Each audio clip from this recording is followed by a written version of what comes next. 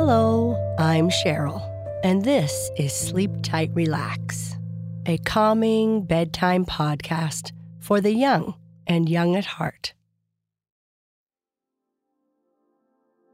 It's time to get cozy in bed and listen to tonight's story. Our sleep story tonight is part 2 of The Magic Soap Bubble. Ned has enjoyed his time so far in the land of the gnomes. He has seen some amazing things and eaten some amazing cake. The only problem is that when Ned drank the watermelon juice and ate the cake, it changed him in a way that he thinks cannot be undone. Ned didn't realize that eating the cake would make this happen, and now he has no idea how to change it back. The gnome has an idea, so they are heading out to see if they can find the solution. If you are laying down warm and secure in your bed, let's start with taking some deep belly breaths. If you aren't in bed yet, or maybe you are just taking some time to relax, that is okay too. Take a slow, deep breath in through your nose, as big a breath as you can, and as slowly as you can. Then slowly let the air out through your mouth. Try it again. Take a deep breath in, and let the air slowly flow out. Take a deep breath in,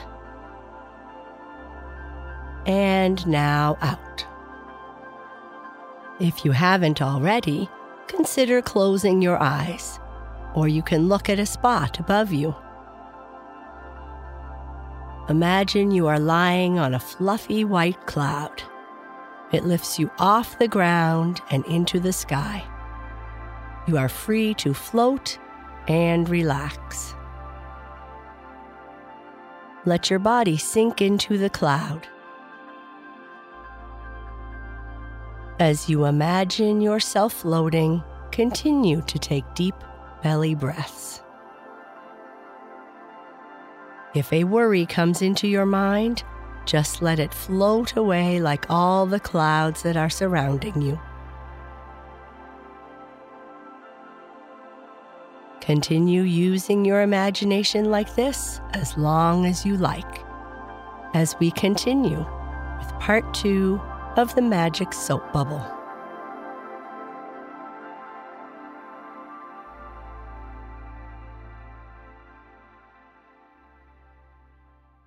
Ned and the gnome continued their journey down the valley, following the crystal stream in whose waters he had just a short time before seen his misshapen figure, until they came to a beautiful waterfall, down whose silvery sheen slid numerous water sprites and water fairies. "Over yonder," exclaimed the gnome, "lives the fairy of the lake.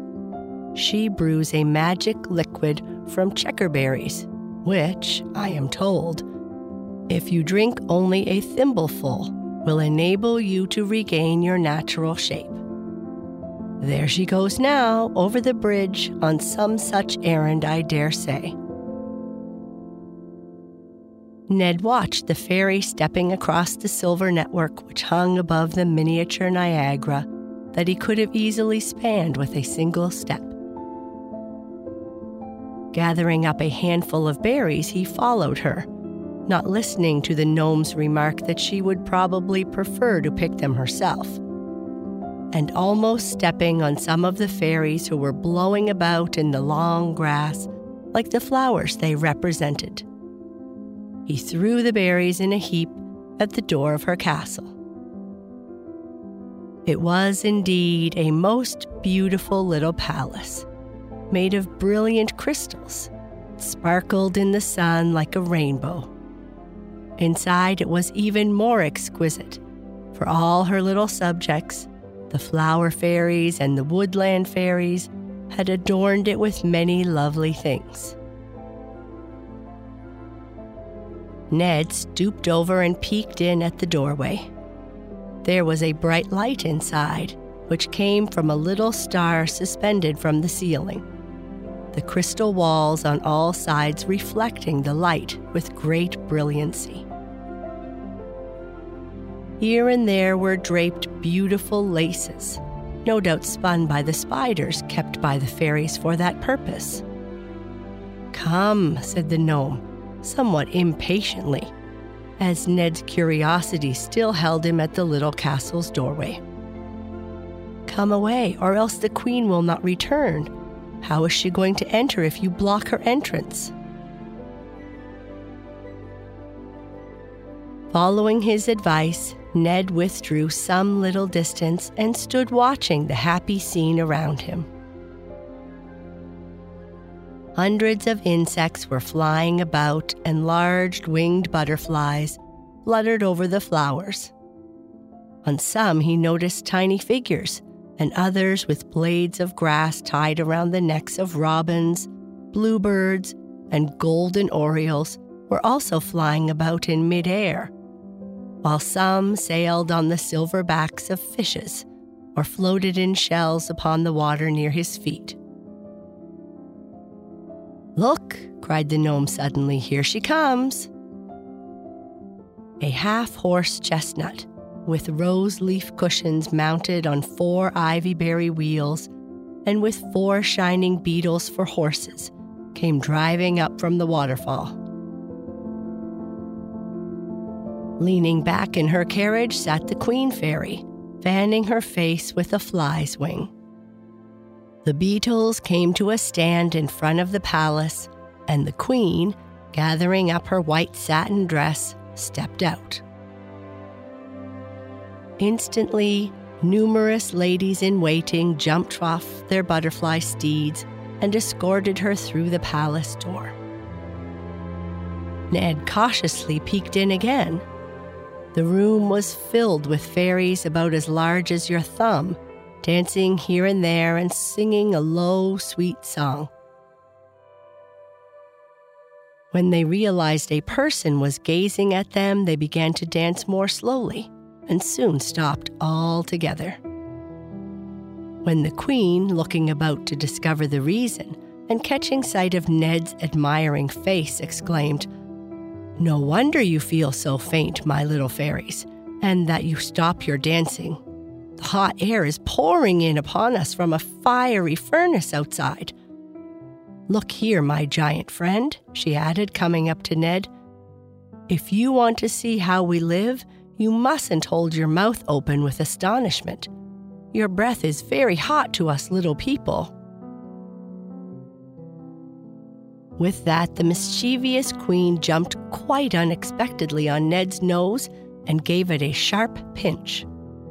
"Don't cry," said the fairy in a cheery voice, the laughs falling from her like water drops from the cascade.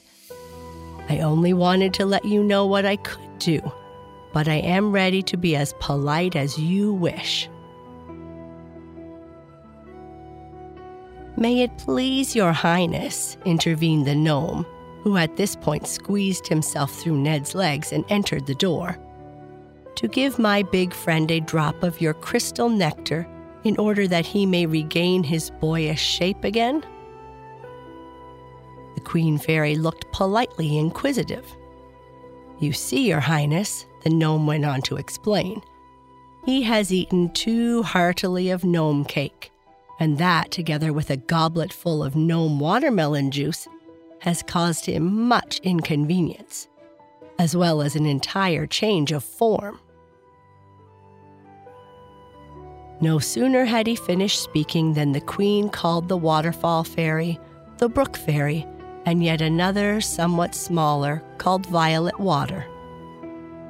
"Quickly," she said to them when they had assembled before her, "make a dose of crystal nectar, that this boy may drink and assume once more his natural shape." "Move off!" cried a shrill voice in Ned's ear, and looking up, he saw a snapdragon, who seemed to be a sort of policeman for the fairies.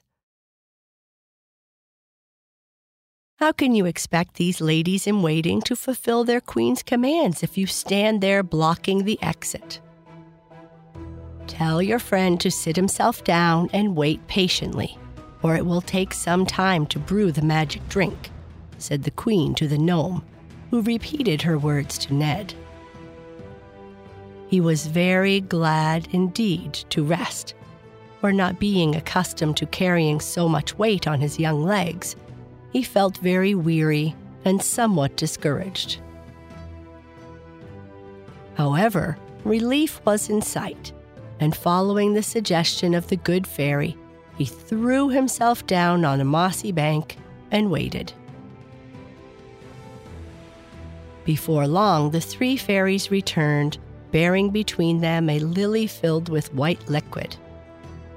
As they approached, the queen herself came forth from her crystal palace, followed by many of her subjects. Stepping up to where Ned lay, she said in a soft voice, "Do not rise, for even now you are much too tall. I myself must pour this magic nectar upon your lips."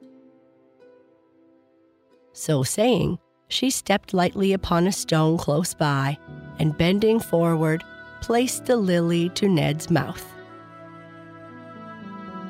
The next moment, he felt a strange sensation running through him, and looking down at his hands and feet, was delighted to see that they were becoming smaller and smaller. Though great was his delight, he did not forget his manners, and turning to the little fairy said, "How may I ever repay you for your great kindness?" Indeed, he added, scarcely able to restrain the tears which came to his eyes, "whatever would my dear mother have thought that I returned to her in the form of a giant?" "Thank me no more," answered the fairy queen, "for gladly will I do any favor for the boy who thinks of his mother first. In the future, should you need my help, hang this ring around a bluebird's throat and send him to me." And with these words, she placed a slender gold ring upon Ned's little finger. "But how will I catch the bird?" asked Ned, his curiosity aroused before he had time to think of thanking Her Small Highness. "Whistle 3 times upon a blade of grass," she answered, "and the bird will fly to you. Then place the ring around his neck and bid him go quickly to the fairy queen of the lake." During all this time, Ned had been growing smaller and smaller. He had almost forgot this when his little friend the gnome exclaimed, "There, you are your own self again." At which Ned turned to the queen, and after thanking her again, ran quickly to the brook to assure himself that such was the case. So, bidding farewell to his kind friend, the fairy queen, and her 3 ladies-in-waiting, he accompanied the gnome down the valley. After a while, the gnome turned to Ned and said, "I must leave you for a while, but with the fairy queen's magic ring upon your finger, you will be safe from harm. Self-reliance is what all boys should practice. Therefore, travel for a few days alone. At the end of that time, I will join you." And with these words, the gnome disappeared. For a moment, Ned felt a wild desire to call him back, but with a shrug of his shoulder, he put away the thought and bravely set out in search of further adventure. He had gone but a short distance when he came to a magic axe chopping away all by itself at one of the tallest trees. "Good morning, Miss Axe," he said. "Doesn't it tire you to be chopping away all alone there at that old tree?" "Not at all, my son. Put me in your knapsack and I will make you famous." Picking up the axe, Ned placed it in his knapsack and set off once more. After a while, he came to a place where the road was hollowed out of a mass of solid rock. And here in the distance, he heard a sharp noise like that of iron striking against stone. "Some giant must be breaking rocks away up there," he said to himself, and climbed up the mountain. When he reached the top of the high rock, he found a magic pickaxe, all alone by itself, digging away at the hard stone as if it were soft clay. Every time that wonderful pickaxe struck a blow, it went more than a foot into the rock. "Good morning, Miss Pickaxe," said Ned. "Doesn't it tire you to be digging alone out here, hollowing away at that old rock?" "Not at all, my little man. Put me in your knapsack and I will make you famous." Ned picked up the pickaxe and placing it in his knapsack, again he went on. After a while, he came to a brook, which he followed up the hillside. The farther he went, the smaller it grew, until finally it ended in a little nutshell, from which this tiny stream began its journey down the mountain. "Good morning, Miss Spring," said Ned. "Doesn't it tire you to be gushing away all alone by yourself in your little corner?" "Indeed it does, my little man. Put me in your knapsack and I will make you famous." Ned picked up the little nutshell and plugged it up with moss, placed it carefully in his knapsack with the magic axe and the magic pickaxe. After some time, he came to a king's palace. Now, although it was a magnificent palace, everyone living there looked perfectly miserable. For one morning, without the least warning, an immense oak tree had sprung up with leaves and branches so thick that they shut out all the sun from all the windows, making the castle as dark as night. Of course, in those days there was no gas and electricity, and although the king had commanded that candles be made as high as barber poles, they spluttered and often went out when the wind blew. All the woodcutters in the kingdom had tried to cut down this tree, but its bark was so tough that it turned the edge of every axe. And for every branch that was cut off, 2 instantly grew in its place. At last, the king had offered 3 bags of gold to anyone who would rid him of this troublesome oak tree. Now, this was not the only trouble that bothered the poor king. For although the surrounding country was rich in springs and brooks, the royal gardens were dry as the Sahara Desert. And although the king had also promised 3 bags of gold to anyone who would dig a well, no one had yet been able to dig deeper than a foot, as the palace was built on a rock of solid granite. Each day the king grew more angry, but of course that did no good. At last, calling a poet of his kingdom, he asked him what should be done. Running his fingers through his long curly hair, Poet thought a while. Then, summoning the royal carpenter, ordered him to make an immense sign, on which, when finished, the wise poet printed, "To him who cuts my oak tree down, I'll give him 3 bags of gold. But he who fails shall give his life and help the king's plan unfold." "But what good will that poem do?" asked the king. "It will keep your royal highness from being irritated by this endless sound of chop, chop, chop," replied the poet. "I believe every man in your kingdom has had a hack at the tree." Now, whoever reads this sign will first make sure his axe is a good one." "Very well," replied the king. "Have the sign nailed on this dreadful tree, and we will see what happens."